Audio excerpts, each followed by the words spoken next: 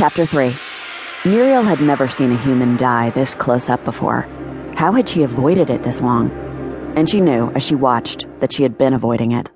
She'd seen humans killed by accident, but she was rarely called to a place where the dying were getting busy. Well, dying. This was an exception, a strange request from the Maker, that she join this couple just before one of them passed on. What happens? She glanced at Chariel.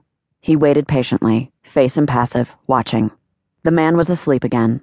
The nurse had come in with more pain medication, and he'd nodded off, but his breathing was different, harsher. Eliza had noticed, brow furrowed, as she sat by his side. "You don't know?" The seraphim looked surprised. "Well, I know," she replied. "I mean, generally. I just meant I've never paid attention to what happens after." More like she'd avoided it like the plague. She liked to think of the couples she joined being together forever.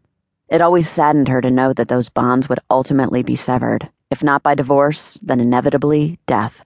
She hated death, even the thought of it. "Look at the center of his soul." He nodded toward the bed. Muriel saw more than a pinprick of light now. There was a golden orb there, about the size of a golf ball. That's the essence. The essence?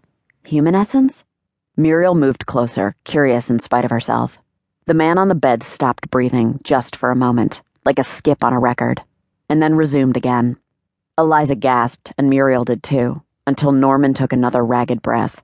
The alarm in Eliza's eyes began to fade, although her body remained tense. She senses it's almost over. He's fading. "That's the soul's essence," he explained, "and that's what I collect when their time here is up." He folded his wings behind him, lowering himself to the floor. "So what is all this?" She gestured to the darkness, reddish-blue now instead of black, surrounding the golden orb. She would have easily been able to hit that target now. "The soul's experience."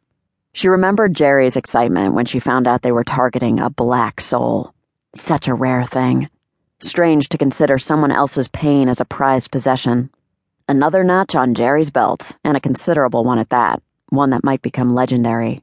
But when she looked at Norman, at the sum of his experience on Earth, she just felt sad. How could something so beautiful and bright be buried under the weight of darkness?